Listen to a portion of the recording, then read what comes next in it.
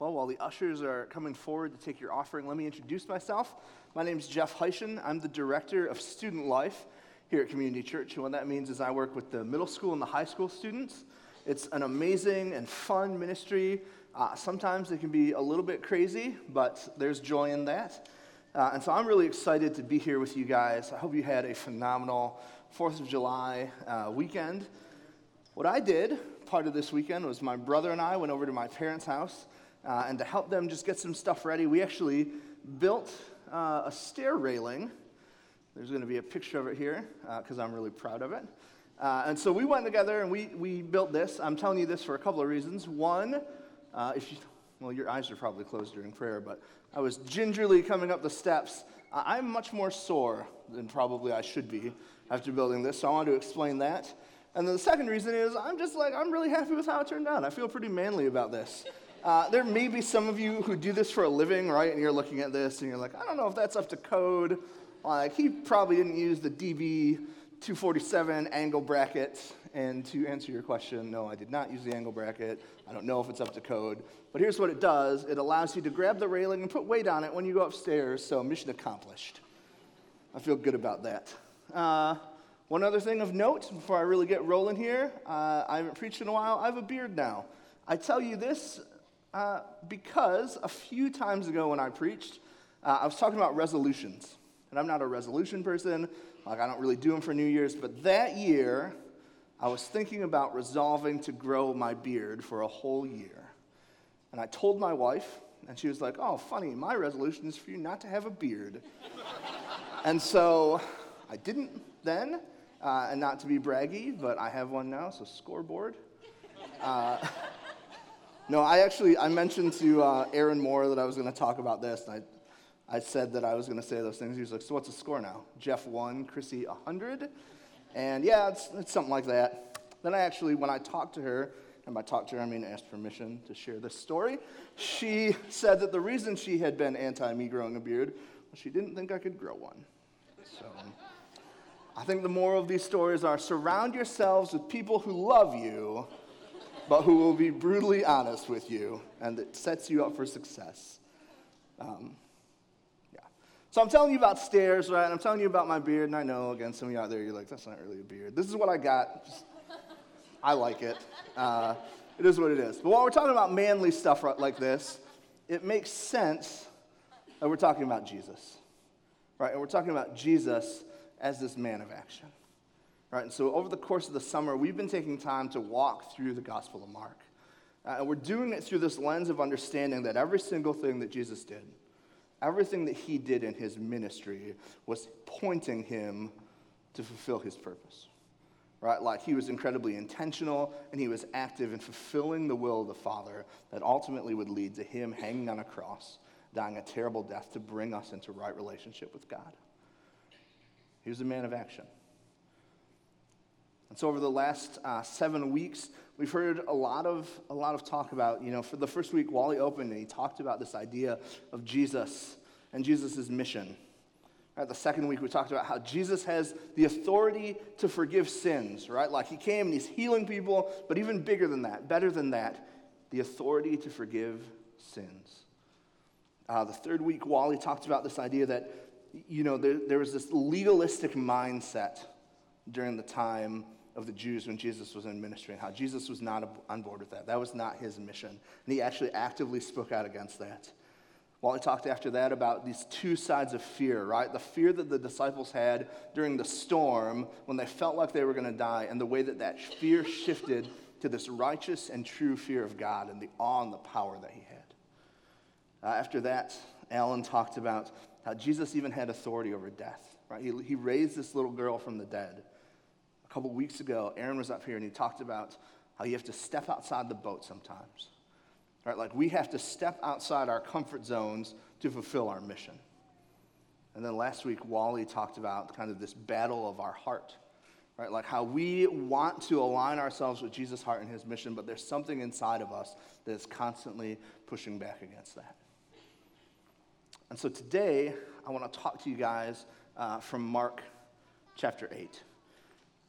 And before I start, because we're kind of in the middle of the series, I know that some of this you might have heard before, especially this summer, but I think it actually illustrates why we're talking about this man of action, why we're taking each week to go through a chapter of Mark. Because it's shown me over the last 7 weeks, and as I was studying and preparing for this message, just how pointed Jesus was towards his mission. Right? How every single action he took brought him closer to fulfilling the promise of God. Today we're going to spend time in Mark chapter 8, verses 27 through 38. It's going to be up on the screen. If you've got your Bibles, go ahead and open it up. Let me read to you the text that we're in today. It says, "And Jesus went on with his disciples to the villages of Caesarea Philippi. And on the way he asked his disciples, 'Who do people say that I am?' And they told him, 'John the Baptist, and others say Elijah, and others one of the prophets.' And he asked them, 'But who do you say that I am?' Peter answered him, 'You are the Christ.' And he strictly charged them to tell no one about him. And he began to teach them that the Son of Man must suffer many things and be rejected by the elders and the chief priests and the scribes and be killed, and after 3 days rise again. And he said this plainly. It says, "And Peter took him aside and began to rebuke him. But turning and seeing his disciples, he rebuked Peter and said, 'Get behind me, Satan, for you are not setting your mind on the things of God, but on the things of man.' And calling the crowd to him with his disciples, he said to them, 'If anyone would come after me, let him deny himself and take up his cross and follow me. For whoever would save his life will lose it, but whoever loses his life for my sake and the gospel's will save it. For what does it profit a man to gain the whole world and forfeit his soul? For what can a man give in return for his soul? For whoever is ashamed of me and of my words in this adulterous and sinful generation, of him will the Son of Man also be ashamed when he comes in the glory of his Father with the holy angels.'"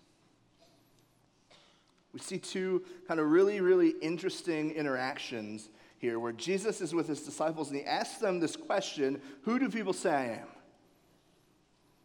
Then he goes a step further, he says, "Who do you say I am?" And actually Peter chimes in. And it's always Peter, right? Like anytime there's action that needs to be taken or somebody's going to open their mouth and say something, whether it's real smart or real dumb, it's Peter.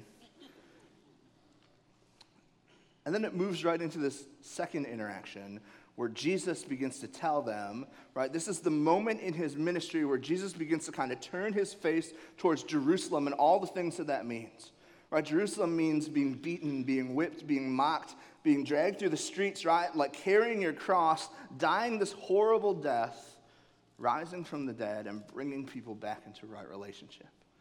He begins to set his face towards Jerusalem. And it says he tells his disciples plainly what's going to happen. And Peter does this thing where he takes Jesus aside and he's like, "Nope, that's not going to happen. That's not what you came here for. Like, we didn't come along this journey with you in ministry to see you die at the hands of the Romans." It says, and Jesus rebuked him. It says he actually said, "Get behind me, Satan." So I imagine for Peter, it's this up and down, this kind of crazy roller coaster ride. And if I'm being really honest, if I had been around during that time, as like an introvert, I typically wait to speak. I would have enjoyed watching Peter getting taken down a peg, I think. I don't know if that's like a Christian thing of me to say, but I probably would have enjoyed it. I don't know. Anyway, so Jesus has this moment, right, where he's clearly stating what it is he came to do.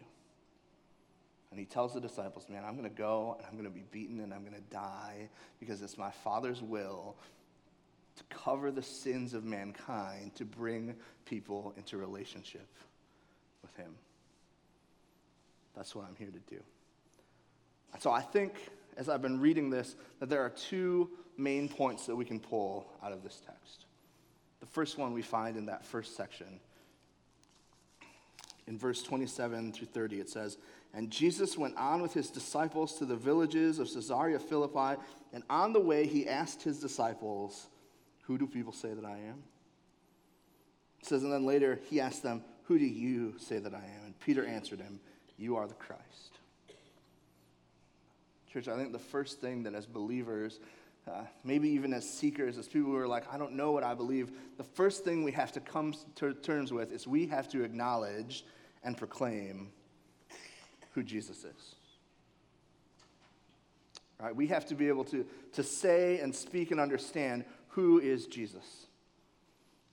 I think it's telling that he asked the disciples first, who do people say that I am? Right? And when I think about my own experience today culturally, kind of talking to friends and being a part of conversations with people who are saying, who really is Jesus? I've heard a lot of different things. Honestly, I've heard some people who are like, I don't think Jesus actually existed. Right? Like, isn't he just a fairy tale, some made-up guy who said some kind of interesting stuff in the Bible, like just a fairy tale? And so the first thing I want to tell you is Jesus existed. And I know it sounds simple, but I think it's something that we have to be sure of. Like historically, right, you look outside of the Bible, there are historical documents and evidence supporting the fact that Jesus Christ lived. There are actually historical documents supporting the fact that Jesus Christ was crucified by the Romans. And then that Jesus' disciples were actually killed and martyred for proclaiming that Jesus Christ rose from the dead. You cannot argue that Jesus didn't exist. I think the second thing that I hear in culture is kind of this idea that, okay, so Jesus existed, but he wasn't like the Son of God. He didn't raise from the dead. He was just a guy, right? Like a really great guy, a teacher, a prophet. He was a leader. I heard somebody once say that they thought he was a guy who said some smart things that were taken out of context and spawned this huge movement. But I'm telling you, that's not right either. Jesus said over and over that he was the Son of God. That he was the answer to the problem of sin, that he was bringing people into right relationship with God, that he was the Messiah, he was the Christ. So either he is what he says he is, or he's a liar, or he's nuts.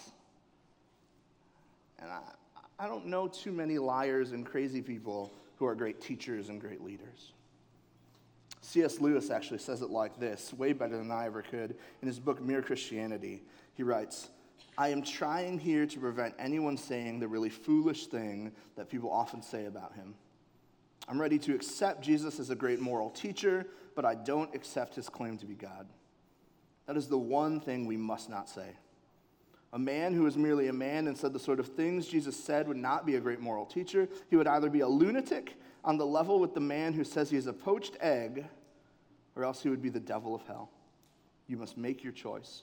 Either this man was and is the Son of God, or else a madman or something worse. You can shut him up for a fool, you can spit at him and kill him as a demon, or you can fall at his feet and call him Lord and God. But let us not come with any patronizing nonsense about his being a great human teacher. He has not left that open to us. He did not intend to. So this question, right, of who is Jesus, I think is one that we have to be able to ask and answer. I think an easy way to do that is to just look quickly at this idea of who does Jesus say that he is.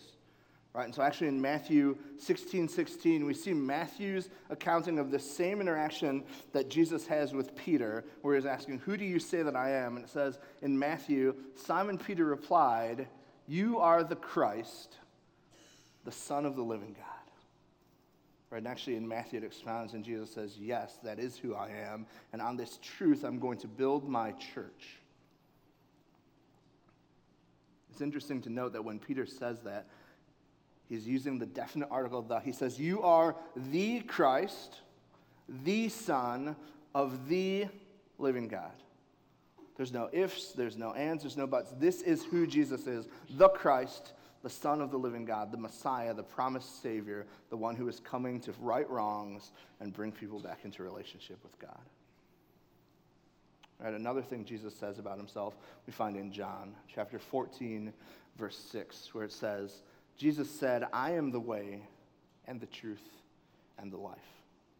No one comes to the Father except through me. No one comes to the Father except through me. Church, I believe as we are talking about this idea of understanding who Christ is, we have to be able to proclaim the truth that Jesus Christ is the Son of God. Right? He is the Christ. He is the Messiah, and he is the way to right relationship with the Father. I think as we move forward in this interaction, Jesus kind of turns the corner on this and he says, all right, who do you say that I am? And I think that's the second question that we have to ask ourselves.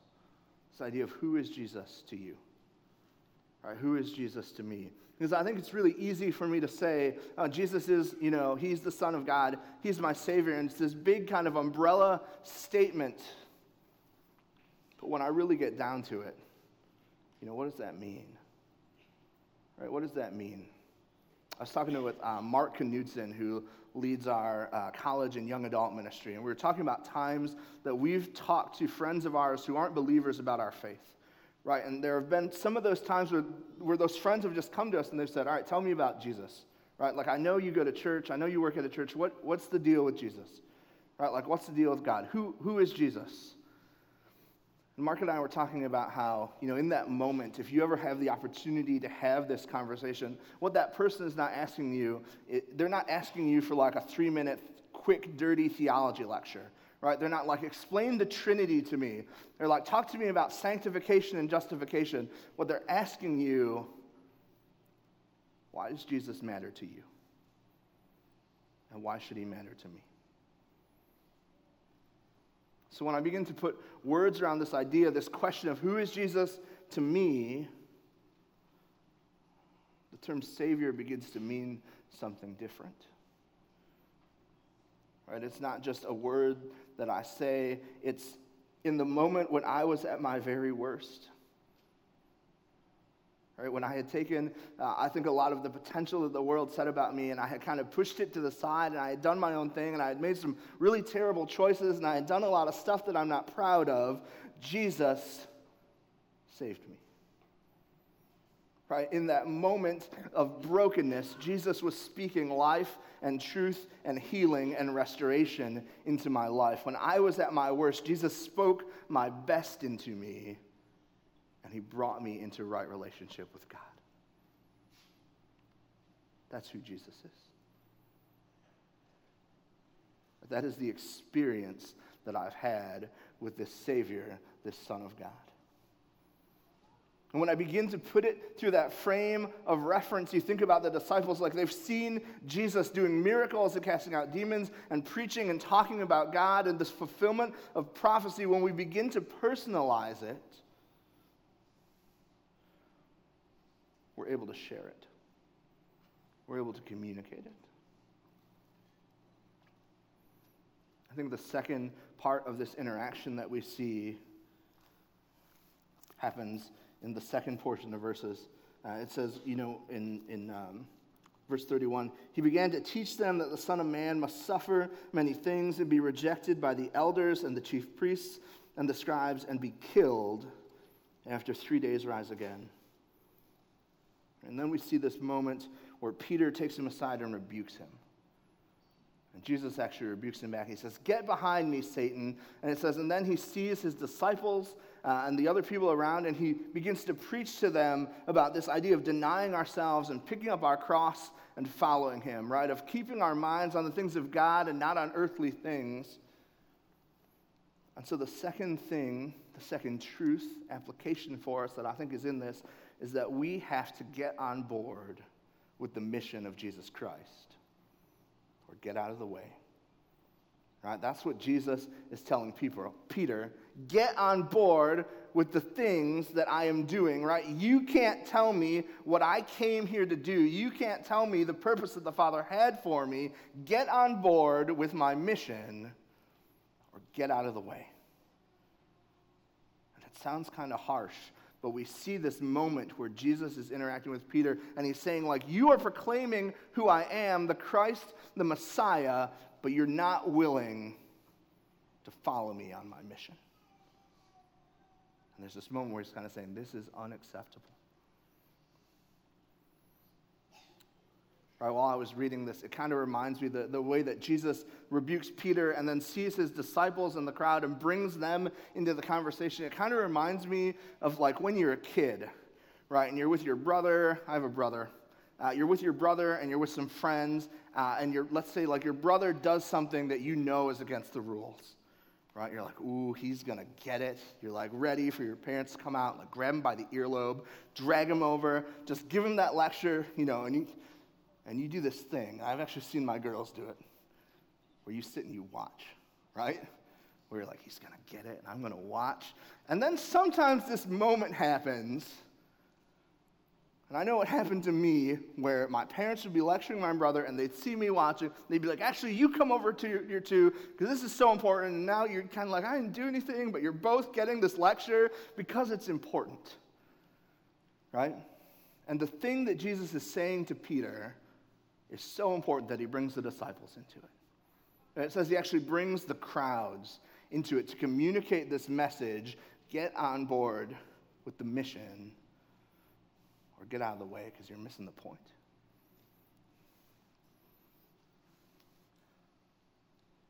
We can't tell Jesus what he came to do. Right? We can't put him in a box and say, you know what? Like, I know you came to earth and you died on a cross and you rose for the dead. And here in this small portion of my life, it's going to have a meaning. Right? This is, for me, why you did that. I'm going to take everything that you do, all of your, all the things that make you a man of action, your mission, everything that you pointed at, and I'm going to just shrink it down to this one little idea, and that's all it's going to mean to me. I know in my life I've done that. Right? I've put Jesus on the back shelf, and I've said, you know what, when I need you or when it makes sense, I'll pull you out.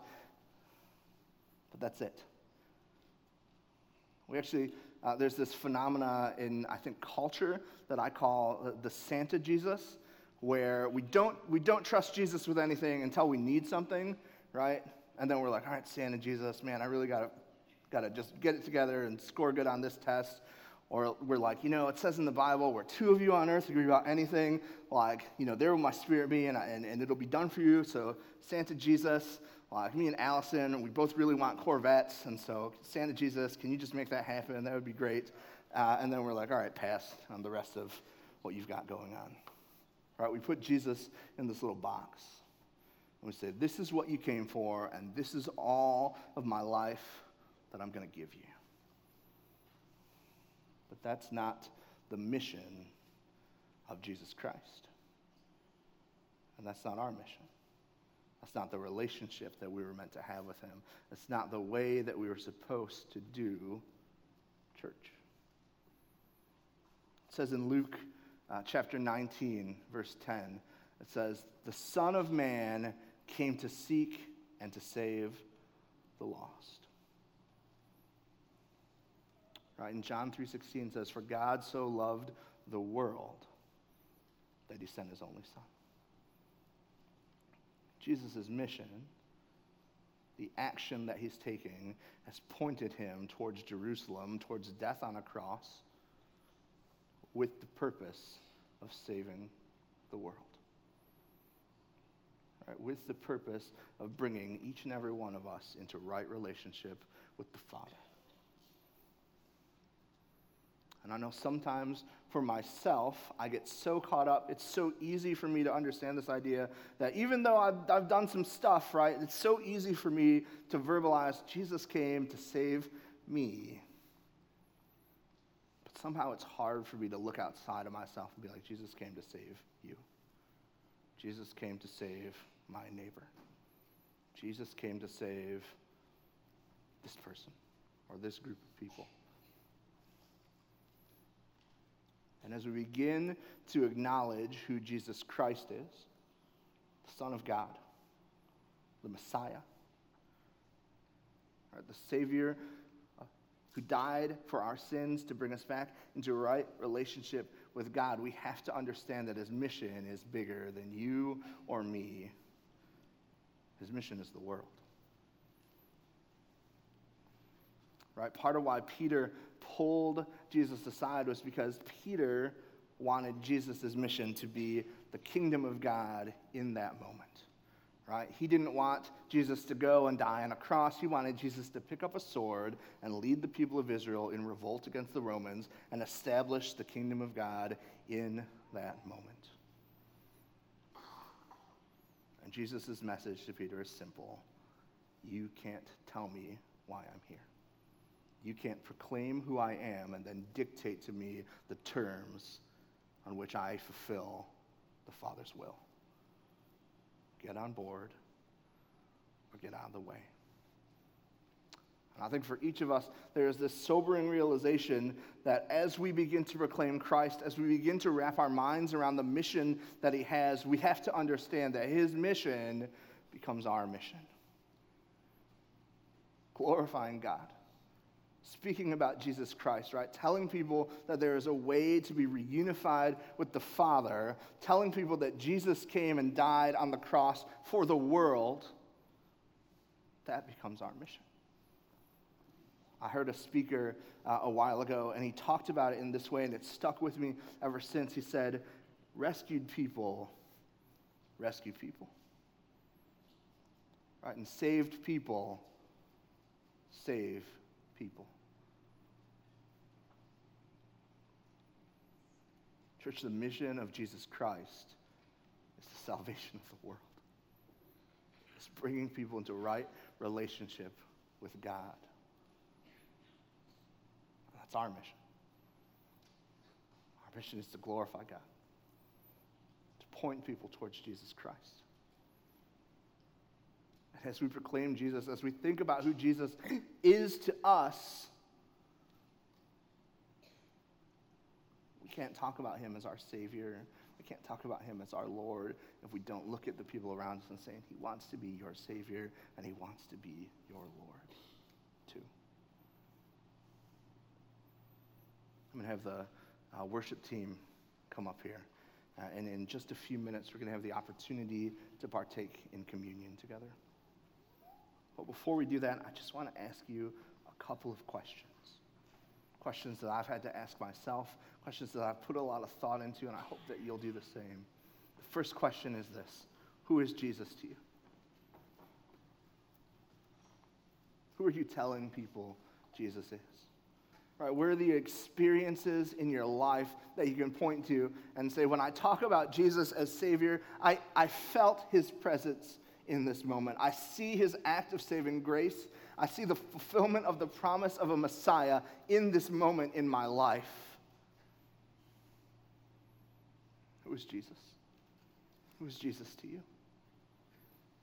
And the second question I think that we have to ask ourselves is, are we on board with his mission? His whole mission, not just the part that it pertains to us. Are we on board with his mission? Because you can't proclaim who Christ is and accept just a part of him. Christ came to die for your sins, and it is our mission to glorify him. It is our mission to tell people about him. Church, his mission becomes our mission. I think it's right that we end today's time together with communion, because it is this reminder and symbol of the things that God has done in our lives. It is a physical representation of the mission of Jesus Christ. For any of you who profess faith in Jesus, the communion table is open to you. Let it be a reminder to you, a proclamation of who Jesus is, and that we are on board with his mission. This was the moment that Jesus shared with his people before he went to Jerusalem to be beaten and to die on a cross. For each of us, I think it's so important that we have this moment to reflect, to remember the things and the ways that he's moved in our lives, to remember who he is to us, the mission that he has for the church and the mission that he has for us. When you've been served, please hold on to the elements, and I'll come back up in a little bit and we'll partake of them together as the body of Christ. Let me pray. God, we are so, so thankful for your Son. We are so thankful that you sent him with a mission to bring us back into right relationship with you. God, we just confess right now, sometimes we have proclaimed who Christ is, but we have not been on board with the mission of the church. So in this moment, as we celebrate the things that you've done in our lives, God, we just ask you to open our eyes, to convict us of the places that we're holding on to, the places that we haven't given over to you, Lord. We want to be on mission. We want to be about glorifying you. Saved people, God, and that is what we ask for.